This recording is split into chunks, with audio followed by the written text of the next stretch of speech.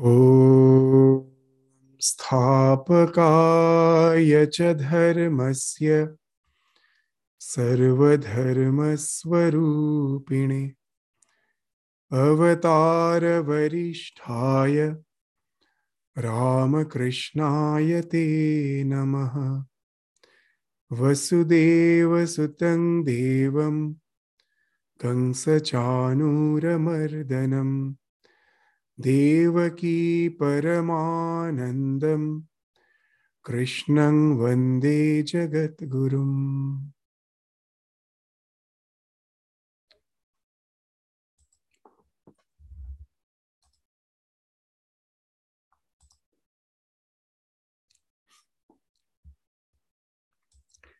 So in the last class, we were studying the 41st sloka of the second chapter of Bhagavad Gita.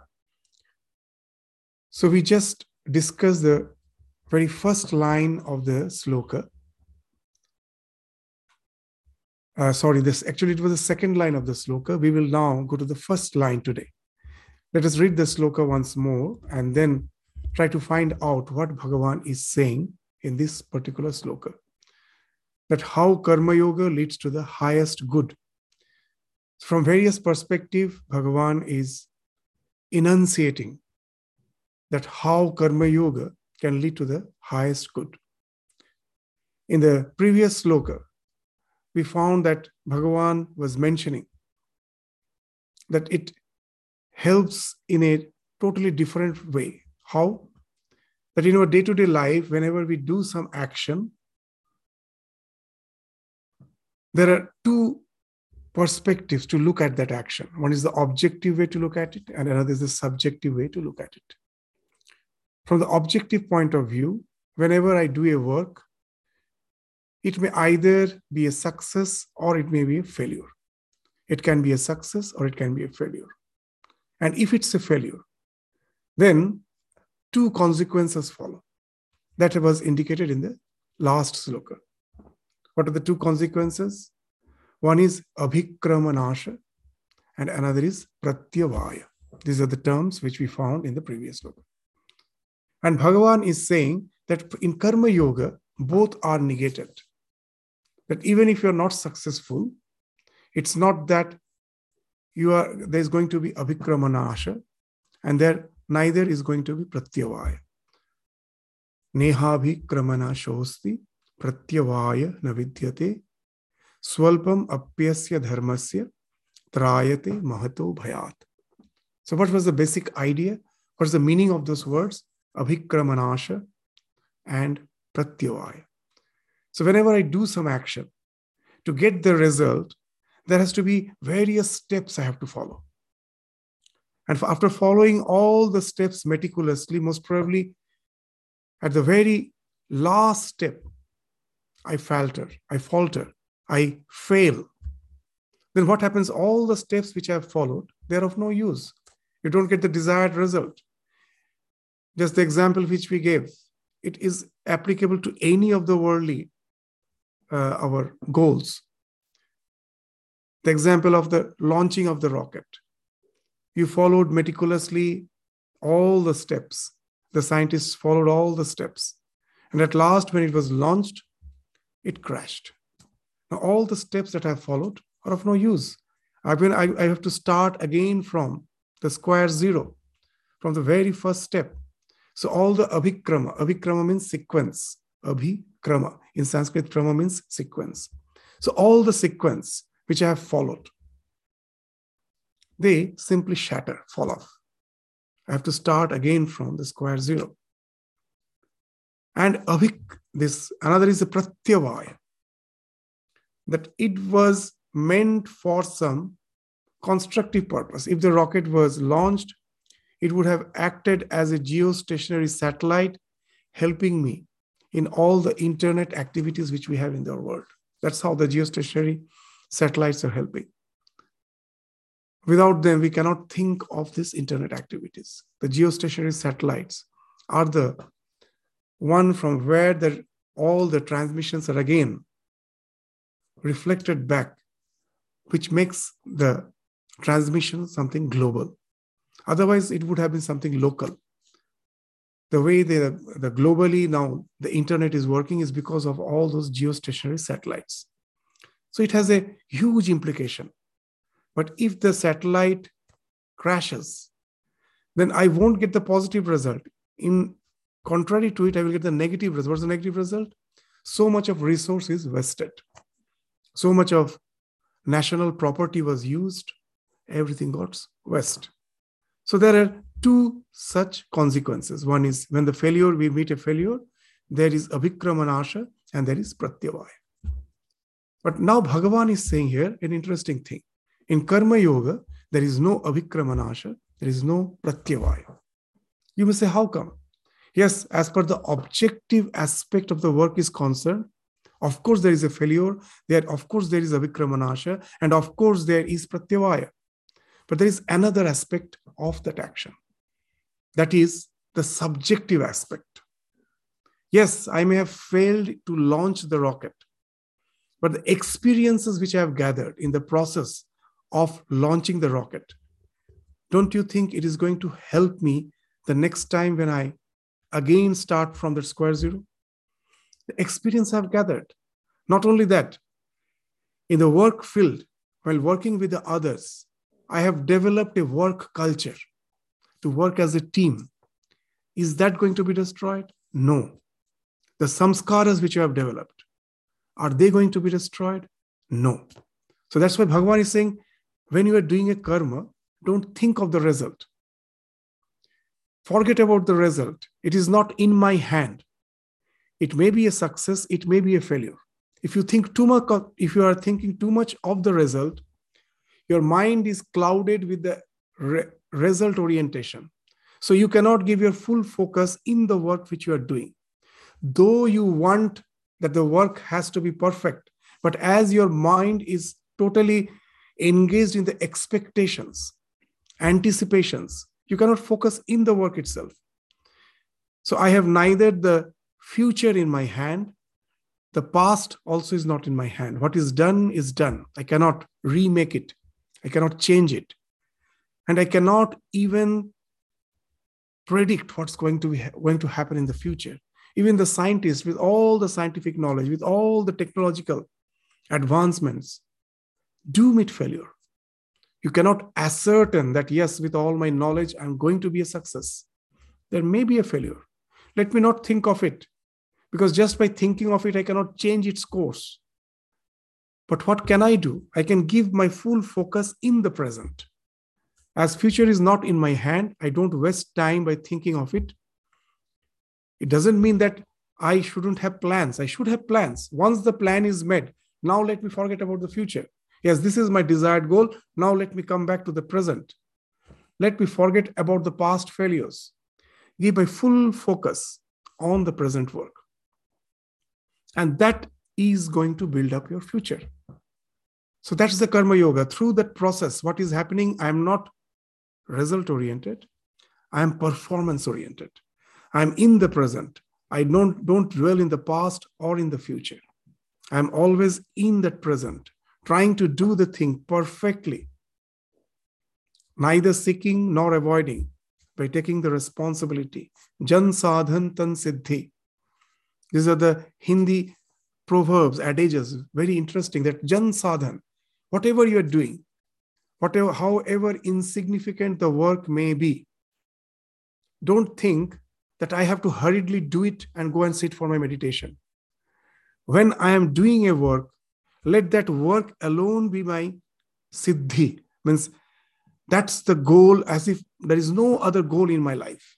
When I'm cooking my food, just to cook the food perfectly is my only goal in my life, nothing else. When I'm brooming the floor, cleansing my house, to cleanse the house perfectly is the only goal in my life. Forget God, everything. Why? Because with the same mind, when I sit for meditation, I haven't done any preparation.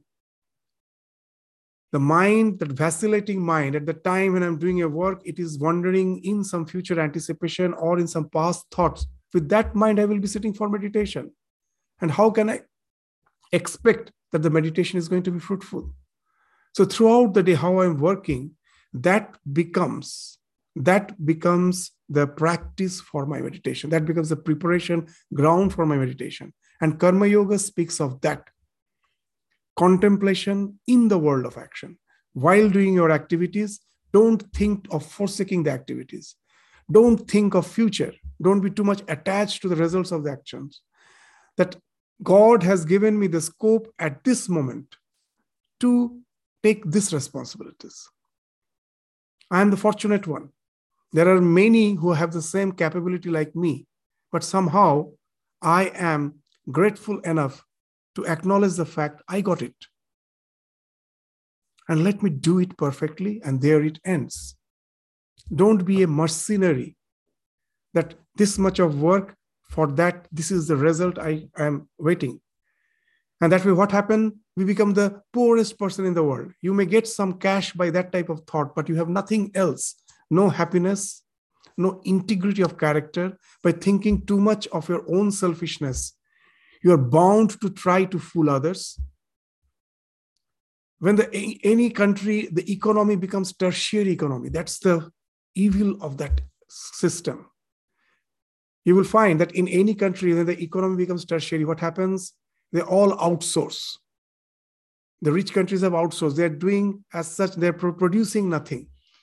The entire economy is based on service, like running restaurants, legal system. And there, know it for certain, as there is no certain job, each and every person wants to be skillful in language and try to fool others constantly. As if it is bound to happen. Why it is happening? Because that has become the structure of the society, that somehow there is no particular work. The one who is working in some industry, they know this is the product I have to produce and this is the money I earn. And in service economy, it's not the thing. Every day you have to search for your own clients and you're bound to become a very skillful in your communication. But at the same time, you know that I don't know that what's going to be next. Whatever customer I got, let me extract as much as possible. And that's what in the last Mundaka Upanishad class we were also discussing. That becomes a trend. And that way what happens? We find neither we are at peace, neither we enter the peace of others. Because constantly you are agitated, constantly you are becoming the source of disturbance for others. There's mutual distrust. And the society, which is meant for integrated development, we find it is disintegrating. The disintegration doesn't appear in one day. It starts rusting. Gradually, the rust starts developing. And that's what we find. We again and again say, in the olden days, with these perennial values, which we have now thrown away, thinking them to be of no use, that we brag with our scientific knowledge, we forget one thing. The Aboriginal cultures, with all their primitive, crude ideas, the so-called primitive, crude ideas, were existing for 60,000, 70,000, 80,000 years. We don't know how long. And we, with the bragging of our all scientific knowledge in 200 years, is going to crumble because of our shallow understanding. And that's the thing Bhagavan is saying, that once you gather that experience and that you are trying to be at present, your mind becomes focused. There's an overhauling of your personality. Your total personality changes. And then you become a productive member of the society. You become focused. In turn, whatever you do helps the society. Because constantly you are not chasing for the result, for your own simple, selfish monetary gain, or whatever, little name and fame, little position in life, little projection. You could easily outgrow that and can get the cash down payment. What's the cash down payment? You did not have to wait till your death to go to the heaven to enjoy the happiness there. We are built. God has planned the universe in such a way, wherever there is the diffusion of the ego, sublimation of the ego, instead of getting crystallized, gets dissolved. A tremendous happiness ensues. It's a fact of life. Whenever you have, without any selfish motive, have done some good, maybe not even as in material kinds, just someone is in utter dejection, I go and speak a few kind words. We don't know how much that really has helped him. But can anyone say, if anyone has just that selfish, unselfishly, doesn't feel when he comes back a sense of satisfaction within? Can we deny that? Can you fool yourself? We will find that any time, in any way, whenever the ego is sublimated, I find someone sick and I tender a little care. If there is no such selfish motive, you're bound to get a tremendous joy out of it. Because the universe has been planned in such a way. Our genes are altruistic. God wants us to be an instrument in sustaining the nature which he has produced. It is a projection of the Lord. Why it has been projected, we can never know it. But once it has been projected, we are certain about it. It's of course God's wish. And as it has been projected, we all, as long as we are playing the role as an instrument in sustaining that creation by dissolving our ego and thinking of others, God has created it in such a way you are bound to get the cash down payment. Immediate happiness is bound to come. Anyone who does it, even a small child, when he gives something, feels happiness. So this cash down payment of doing things selfishly and thinking of others, when that becomes the trend of our mind, your buddhi becomes vyavasayika, focused. It's not chasing thousands of desires and being totally disturbed. I want this, I want that, and I don't know what actually I want. And at last I find I'm tired, I'm frustrated. And chasing the selfish goals, at the same time, I'm bound to fool others. That way I disturb the society, disturb the family. Everywhere we have created disturbance, within and without. So that's the second idea which Bhagavan is going to discuss in the 41st sloka, that how Karma Yoga leads to the highest good. In the previous sloka, he told that what all backslidings you don't have, what all negativities it doesn't take you. But at the same time, it should help me to get something positive. As in the positive psychology nowadays, they say that the entire trend of the psychology was in the previous age, in the previous decades, that if you're a normal person, the psychology is not going to help you in any way. Only when you get some psychological issues, the entire subject of psychology dealt with in bringing you from the minus to zero. But what about from 0 to plus? Why not try to go from 0 to plus? Something positive. If you have a garden, there are two things. One thing, you have to remove the weed. But that's not all. Just by removing the weed, you don't get a garden. You have to sow the seeds. So in the mind, removing the weeds has been spoken of in the previous sloka. That negative aspects are taken care of. If you are doing Karma Yoga, you won't get Pratyavaya. Pratyavaya is a weed. Abhikramanasha is a weed. You don't get that. You have removed those weeds. But what's the positive something? That positive something is spoken of here. But when you culture the Karma Yoga, it helps you to become focused. And that focus will bring a tremendous calmness, tranquility in your life. So that's the idea of vyavasayatmika. When your mind is focused. So vyavasayatmika buddhir ekeh kurunandana vahu shakha hi anantascha buddhyo avyavasayina. Those who are avyavasayi, whose mind is constantly wavering. For them, the mind is traveling in thousands of paths. They're totally disturbed. And that's what in default mode we all are. As in the last class also we were indicating that through the process of evolution, So the entire process of evolution, what has happened? We have developed innumerable mental modules. How the mental modules develop? That's just as a microbe. When you put some nutrient near it, it is drawn towards it. So the nutrient, when the external environment has nutrient, it creates a particular response. I will be drawn towards that. If there's a toxin, I will move away from it. Dvesha, abhinivesha, fight and flight. So this stimuli response conditioning has started creating the modules. As we develop in the entire process of evolution, all the stimuli response conditioning, various stimuli response conditioning, has created innumerable mental modules. And we, at certain moment of time, when I'm sitting quietly, I find that it is so difficult to sit quietly. Now one thought comes, again another thought comes. Why?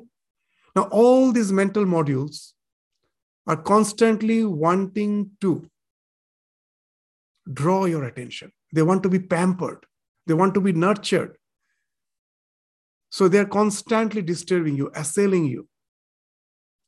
So that's the condition of the people, the commoners in general. Vahu shakha hi anantascha buddhya avyavasayana. And as they want to be pampered, and I yield to them. Now I am pampering one of the particular modules. The next moment, again, I am pampering some other modules. It's just like every day feeding the birds. The morning, the birds come, you feed them. They come again. They all want to be nourished. If you have to get rid of those birds, you feel enough. I'm tired of this every day feeding the bird. I want to be with myself alone. Now you stop feeding. What happens? Will the bird stop coming immediately? No. You have made it, the habit has grown. The expectation is still there. They will come the second day, the third day, the fourth day. Now you have to be very, very resolute in your determination. That in no way I'm going to yield. Let them come. That's the idea behind Jnana Yoga, the Sankhya Yoga. You go out of the society, totally detach yourself from all the perceptual entanglements, go on constantly thinking that you are the self. It needs a lot of patience, perseverance. It will go for long. Why? Suppose that example, the birds. I have resolved that I won't feed them. For the first day, I don't feed. The second day, they come back, I don't feed. The third day, they come back, I don't feed. The fourth day, they come back. And now, I again feel that I've developed that weakness. Okay, they're coming every day. I feed them the fourth day.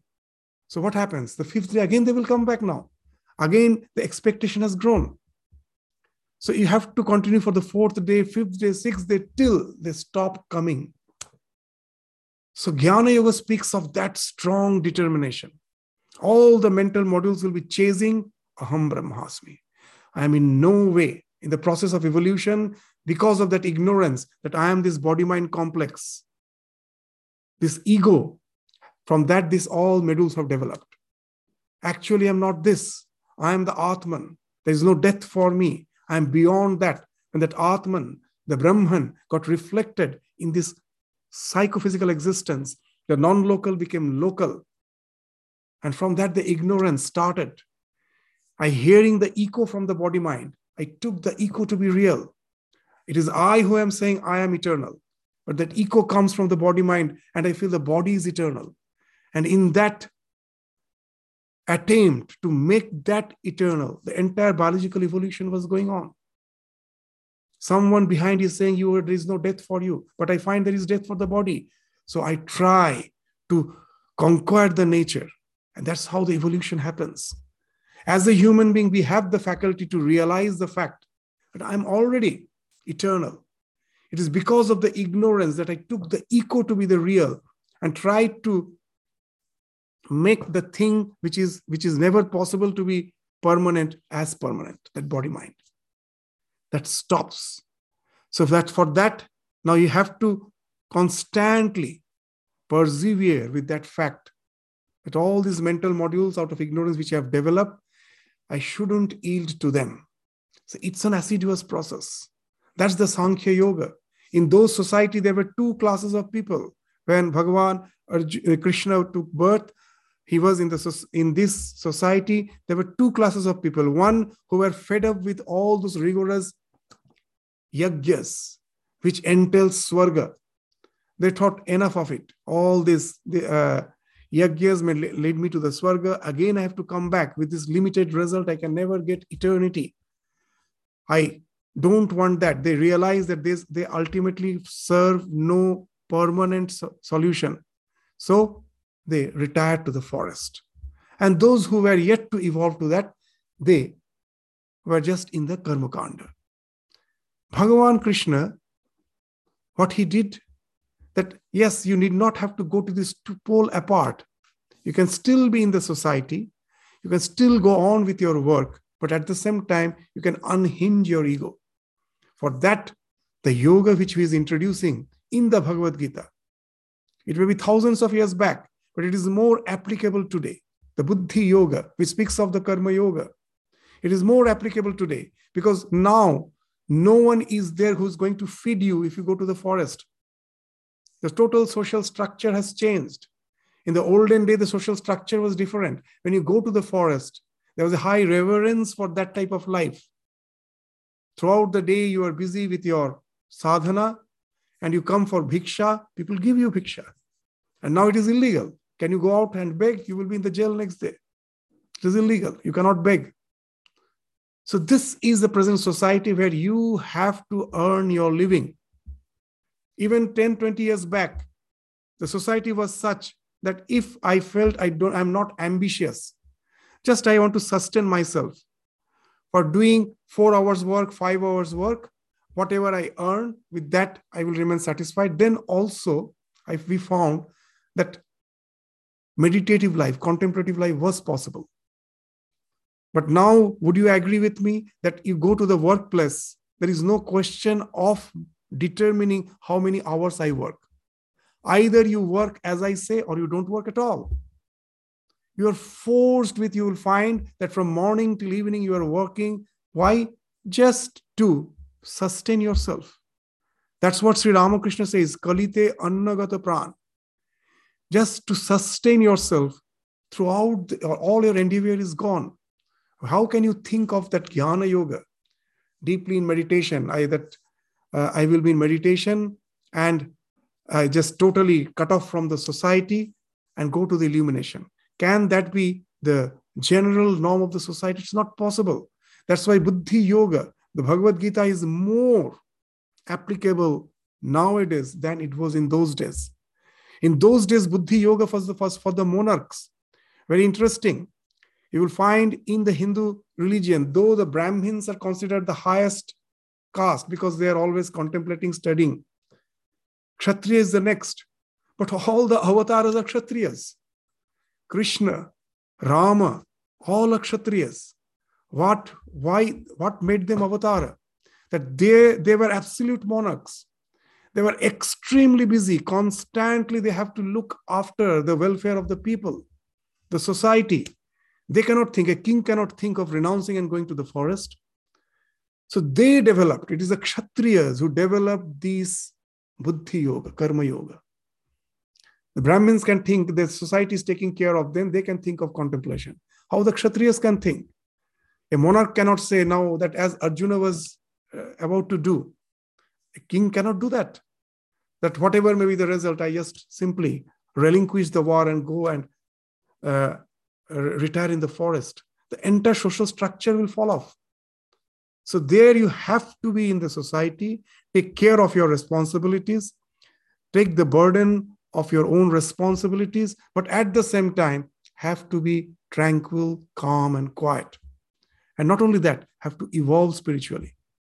So that's why Sankhya Yoga, it's not that it is not a way, it is a way. But is it possible for all to practice in general? You will find it is impossible. Then is religion only for those who have somehow managed to just break the shackles of the society and go to the forest or go to some recluse, go to some retreat and spend the time there? Is religion only meant for them? What about the most of the majority of the people? Is religion not for them? Spirituality not for them? Then what's the use of that spirituality? The spirituality has to come down to pick me up from where I am. And that's what Buddhi Yoga does. That's what Bhagavan is introducing. That he says that when your mind becomes focused, don't think that, take care of the responsibility. Don't run away from it. As in the very beginning, we told that fear is an acronym which can be interpreted in two ways. That forget everything and run, FEAR. That can be the acronym for fear. Forget everything and run. That's what Arjuna was doing. In the very first chapter we found, that's what Arjuna's intention was. Forget everything and run. And what Bhagavan is saying, FEAR, face everything and rise above the situation. You can face and then rise above the situation. Take entire responsibilities. How it is possible? Through Buddhi Yoga. What is the idea behind it? That it's not the obliteration of the ego. That I am not the body, not the mind, not the senses, I am the Atman, and you obliterate the ego just by will force, just as the Jnana Yogi does by relinquishing all the responsibilities of the society. It's not that way. It's a transformation of the ego, the sublimation of the ego. In the words of Ramakrishna, there are two types of ego: kacha ami, paka ami. Unripe ego, ripe ego. When Keshav Chandra Sen used to visit Ramakrishna, he was a well-known orator, the leader of the Brahmo Samaj. In those days, Keshav was one of the most famous person in the entire India. When he visited Ramakrishna, and Ramakrishna told that, give your mind to God, then Keshav asked, then what happens to my society, this Brahmo Samaj and all, if I am just like you, totally absorbed in God? And then Ramakrishna's reply was understanding. It was very interesting. What he told, this society is not yours. It is God's. What all activities you are doing is not you are doing. God is making you do. It is God who is doing through you. Just transform this idea of I. It is not I. It is I, that I is no more the one who is the doer. It becomes an instrument. As Swami Ramakrishnananda used to say, that when someone is to ask him that how is it possible that you do so much of work? In South India, all the mission centers which we have, the credit goes to Ramakrishnananda, the direct disciple of Ramakrishna. He did a lot of work in a very short time. And people were amazed. So whenever they used to ask him, that's how is it possible that you have done so much? And the reply was interesting. Does a pen say I have written so many books?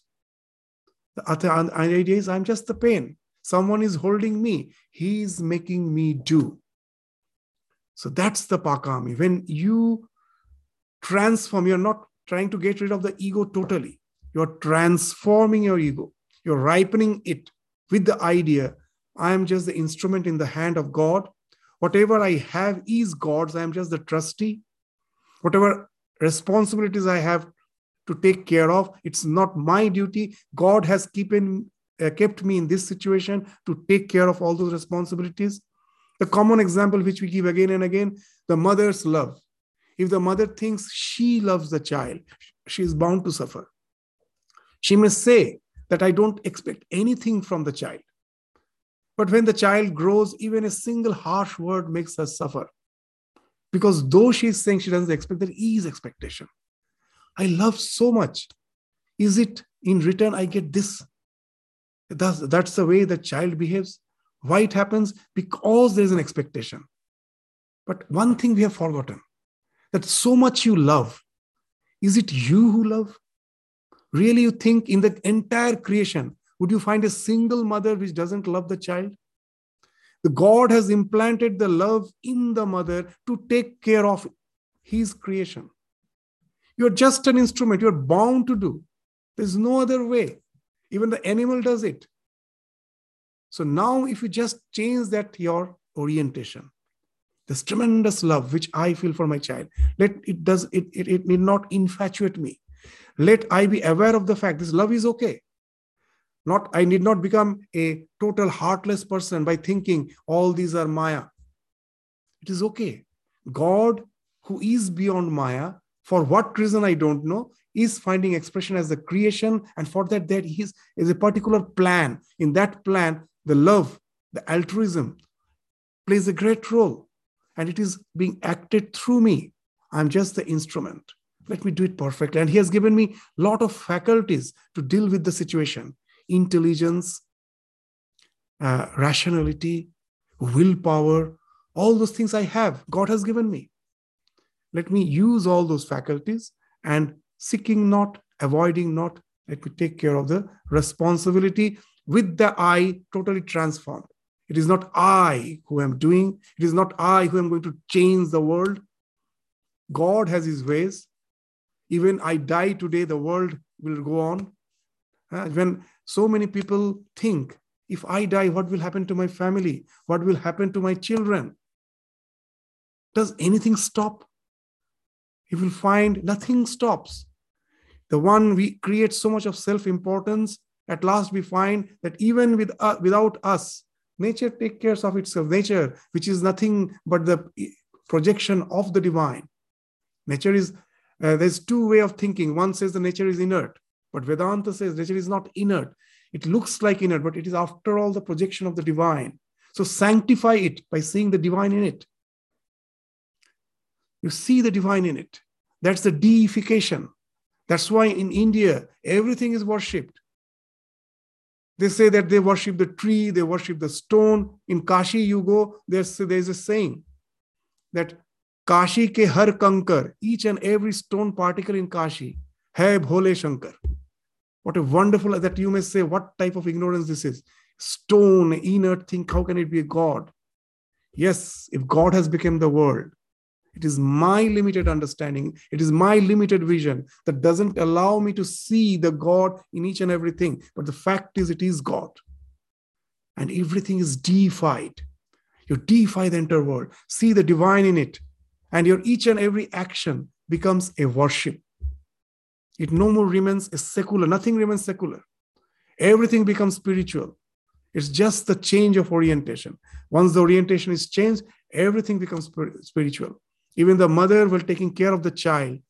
It is taking care of Gopala. It's not anymore an ordinary human being. It becomes the Krishna, the baby Krishna. When the devotee is worshipping the baby Krishna, they don't think that they are just doing some worldly activity. It becomes spiritual.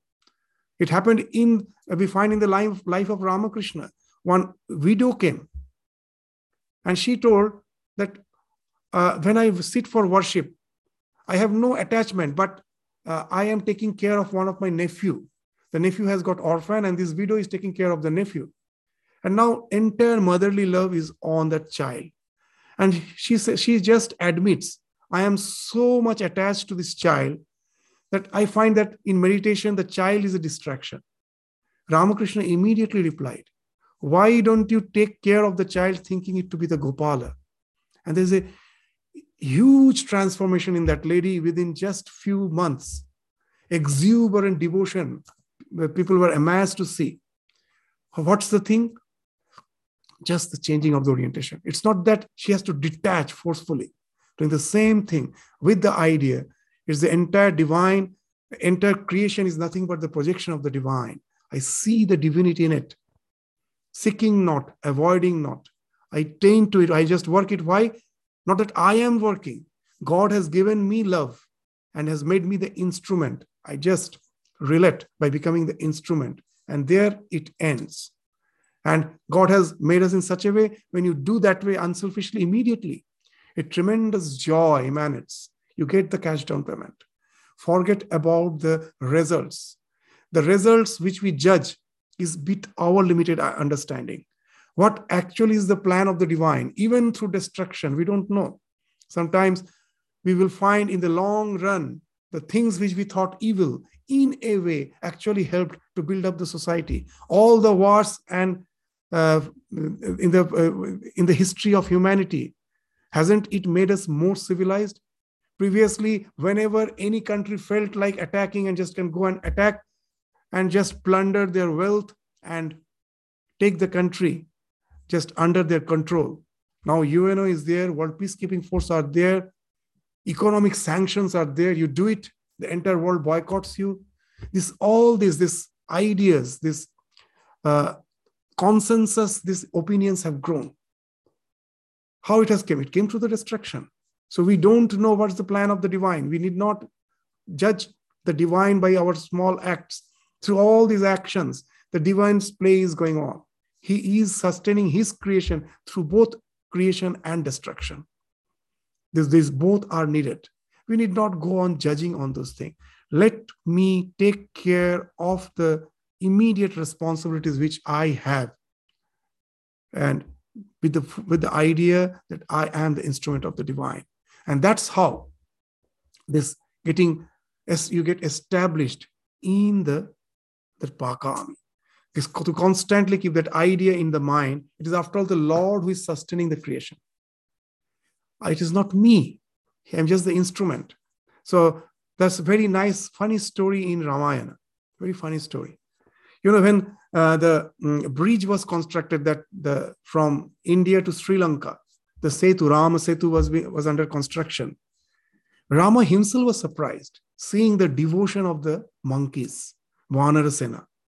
The monkeys had so much devotion in their heart, they will pick up the stone, inscribe the name of Rama on the stone, and throw it on the water. The stone floats.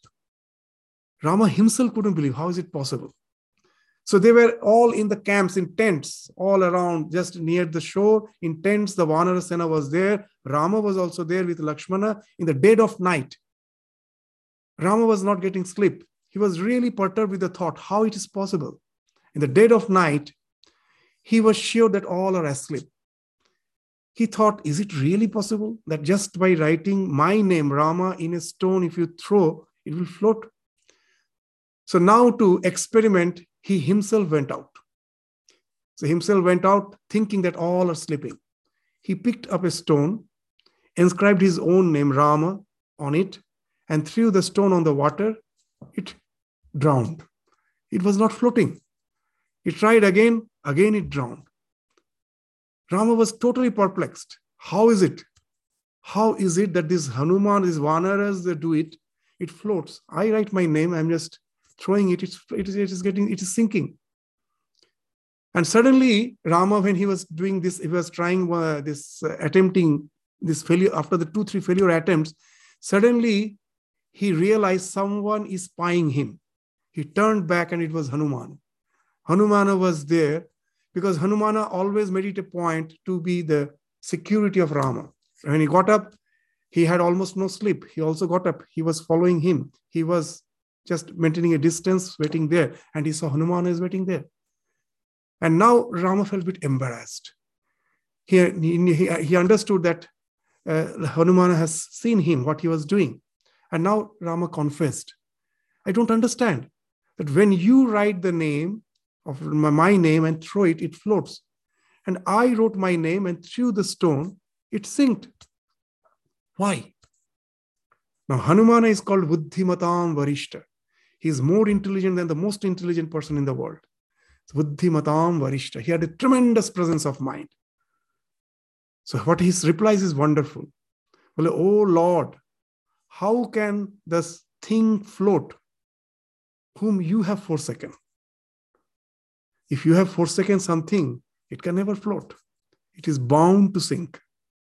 So as you are holding the creation, that's why it is there. It's a wonderful idea. So Rama, what he has forsaken, how can it float? It is bound to sink. As you are holding the entire creation, that's why it is sustaining. Otherwise, it cannot sustain. So it is not me. It is the Lord who is sustaining the creation. We are just the instrument. So that you don't have to wash away the ego. The ego is still there. It has been sublimated. And that enters in the Karma Yoga. So our only intention should be to please the Lord. To please the Lord. Nothing else. If he is pleased, the entire creation is at peace. That's what we say every day during the guided meditation. If he is pleased. When he is pleased? When he finds that his instruments are working properly. what a tremendous annoying situation it will be when you suddenly find that the laptop on which you are supposed to work, it's not working properly. It breaks a headache. Similarly, we are like those laptops which are not working properly. God gets the headache. To please him, to be the proper instrument is the only aim of life. There's another nice small incident. Holy Mother, Sharada Devi, one day wanted to visit Belur Math. So she came to Belur Math and she saw in the morning this practice is still there. The practice is still there. The brahmacharis in the morning, because there will be a lot of people who in the afternoon will be taking their prasadam. So huge quantity of food has to be cooked. So all the vegetables has to be dressed. The vegetable has to be cut, dressed, peeled. Who will do that? So all the brahmacharis in the morning, they all will be sitting in one place. One brahmachari will be reading some holy book, the life of Ramakrishna, the gospel or something, anything. Others all will be sitting around him. They will be cutting the vegetable. So the words are going through the ears, they're focused, and the work is going on. And nicely they're peeling the vegetable. Now, in the the olden days, it is always the female members who used to do all those works. The boys never used to do it. So now when Holy Mother came and saw these brahmacharis, these young boys sitting and peeling the vegetables, cutting the vegetables so nicely, she was so amused. She was so amused. She was very happy. Like a small girl, she giggled. And she told, "Oh, my boys can cut vegetables so nicely." And seeing her giggling like a small girl, so happy, one brahmachari, who later became one of the illumined soul, he was a very, very revered monk, Swami Jagadananda. He was a brahmachari that time. Immediately, the way he reacted is something wonderful. He told, our only aim is to please the mother, whether it's by doing japa or by cutting vegetable. You are pleased, that's what's our goal. So to please the Lord. Tasmin tushte jagat tushtam, prinite prinitam jagat. To please the Lord alone.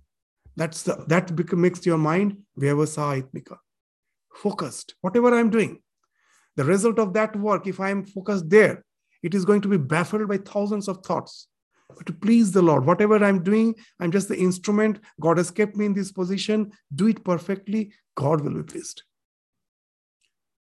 That makes your mind vyavasaitmika.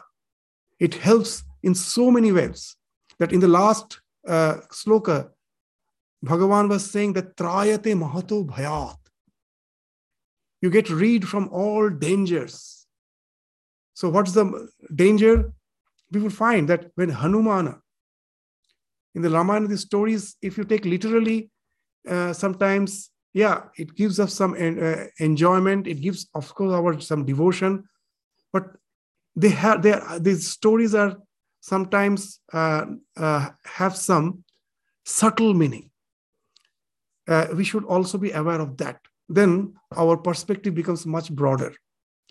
But there's a nice story. When Hanumana was jumping over the ocean to find out where Sita is for the first time, he was jumping over the ocean to reach Lanka. Now, in the ocean, there were a lot of demonesses. So one such demoness was Simhika. Now, she had a wonderful capacity. What she can do? She cannot fly. She can at the most be on the surface of the water. She stays deep beneath the ocean, but can come to the surface of the water. But she has a wonderful capacity. What's that? If anything is flying on the sky and its shadow falls on the water, the Simhika can hold onto the shadow and pull down that creature and devour it. So that way it used to devour so many creatures which used to fly over the ocean. Now when Hanumana was jumping over the ocean, Simhika came out to devour Hanumana. Now Hanumana has the capacity to become small, minutely small, and again also become big, huge. He can become big like a mountain, and he can become small like just like an ant. So what Hanumana did, he became so small, there was no shadow. So small, and he went through the jaws of Simhika and escaped. So that's the story is there. in Ramayana. So if you take it as a mythological story, of course, it gives some type of excitement, as the children also like this type of stories.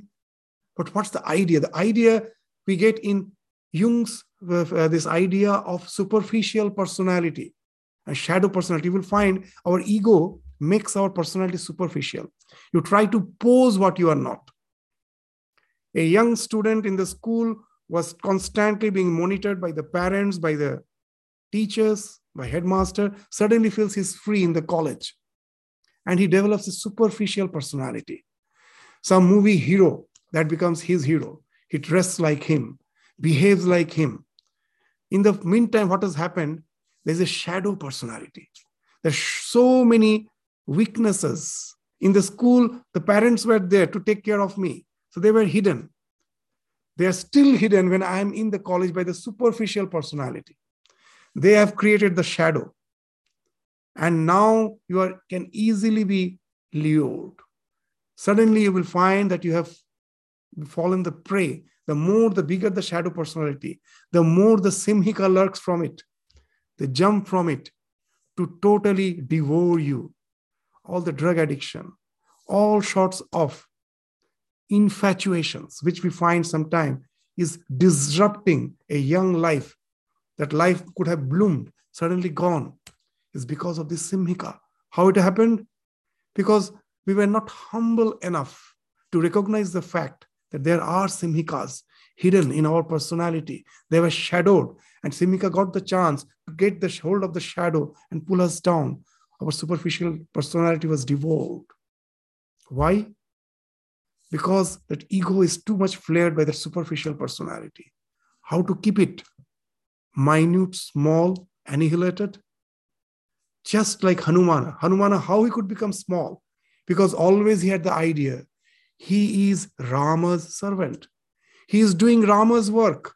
He is there, his life is to serve Rama's mission, nothing else. That gives him the humility. That gives him that capacity to become so minutely small that no shadow is formed at all. He's totally aware of what he is, and nothing can make him vulnerable. And that speaks of Trayate Mahato Bhayat. The dangers of life are gone. The stories of Ramayana are wonderful. There's one story in Ramayana, very interesting. It is after when the war is over, Rama has went back to Ayodhya. He's sitting in the palace, in the throne, beside Sita. And Hanumana suddenly appears there and bows down to Rama. And Rama, what he says is something interesting. That you are Sankat Mochana. You know why he's Sankat Mochana? Why he's called Sankat Mochana? Whenever Rama was in danger, Hanumana was there to save him. Hanumana is there to save God, as if, after all, it is God's play. He makes himself vulnerable to allow the devotee to feel satisfied by helping him. He makes himself vulnerable. So whatever that Hanumana knows very well. So Rama says that you are Sankata Mochana. Whenever I was in danger, you were there to help me. But I don't want to pay back the debt. That was Rama's uttar. I want to be indebted. I never want to pay back the debt. So you must say, what actually that you have helped me, I don't want to help you. I want to be indebted. You must say, what's the answer actually? What a wonderful answer it actually is. That whenever I was in danger, you were there to help me. Now to pay back your debt, you have to be in danger. And then I have to help you. But I don't want I don't want that you should be in danger. So I don't want to get rid of the debt. I want to be indebted. So I don't want that you fall in danger. But Hanuman is in danger. But even Rama knows he is not in danger because he has transcended the danger. They say that by his that orientation, the change of that orientation, that I am doing the Rama's work, Rama's mission, that doesn't entail that dangers doesn't come. Dangers do come, challenges do come, but he can easily transcend them by growing much bigger than the problem. That we find that when Rama is in need of that Sanjivani to revive back Lakshmana, the story is there. Lakshmana was about to die. because of Ravana's arrow has pierced him, and he was almost about to die when it was prescribed that the particular plant, the herb, can save him. And that herb is available only in the Gandhamadhan Parvata. Now, who can go? Rama asks Hanuman. Hanuman in one jump goes there, but he doesn't recognize the plant. There's so many trees. How to recognize that? So what he does, he becomes big, this time not small, so big, bigger than the mountain. The mountain just, he can take in one palm. He takes the entire mountain in the palm and he gives a leap, comes back to Lanka. And then the physician gets the exact herb and saves Lakshmana's life. That's the story. What it speaks of. The challenge was still there. Hanumana couldn't, that mountain was bigger than him. The challenge was still there. And there was so much of vegetation. He couldn't find the herb. He became bigger than the problem. How? Again, it is Rama's mission. That's the orientation that gives him the strength. That I am doing Rama's work, God's work. That Vyavasaitmaka Buddhi gives him that strength, the power to transcend all the difficulties. The difficulties are there. It's not they has been removed. They are still there. He has grown bigger than the problem. Just in a classroom, when the teacher draws a line in the blackboard and asks the student, can you shorten it without touching it? All the students were really perplexed. How is it possible that without touching, without just with a duster, I erase it? How can I shorten it? Then one small intelligent girl comes and draws a longer line parallel to that line. Doesn't touch that line. Compared to that line, this line becomes shorter. So that's what your attitude can be longer than all the problems of life. When the Hillary, for the first time, the first attempt, he failed to reach the Everest. He reached almost near, but had to, because of bad weather, he has to come down. And then a huge reception was given to him. Because in those days, that itself was a big achievement, because none have reached the top. And in the reception, means he was asked to address the people who came to give him the reception.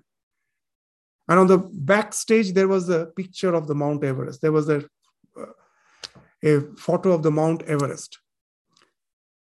So Hillary, when he came to the stage, instead of facing the audience, he faced the backdrop, the screen. And as if addressing the screen, he told, this time you won, I felt. It is, at last I couldn't conquer you. But I know next time I'm going to conquer you. Why? Your height is fixed. You are not going to grow, but I can grow.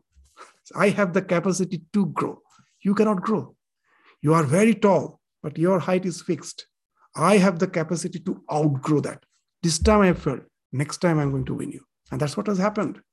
So this is the way, the orientation that can make that can give us the capacity to outgrow the challenges of life. And that's how we go beyond the fear. It's not that all the dangers will be removed from the life. They will be there as it is. For Arjuna, the war was still there. The one to whom Bhagavan is saying, you go beyond Bhaya. You can then think the war is still there. How come he's going beyond Bhaya?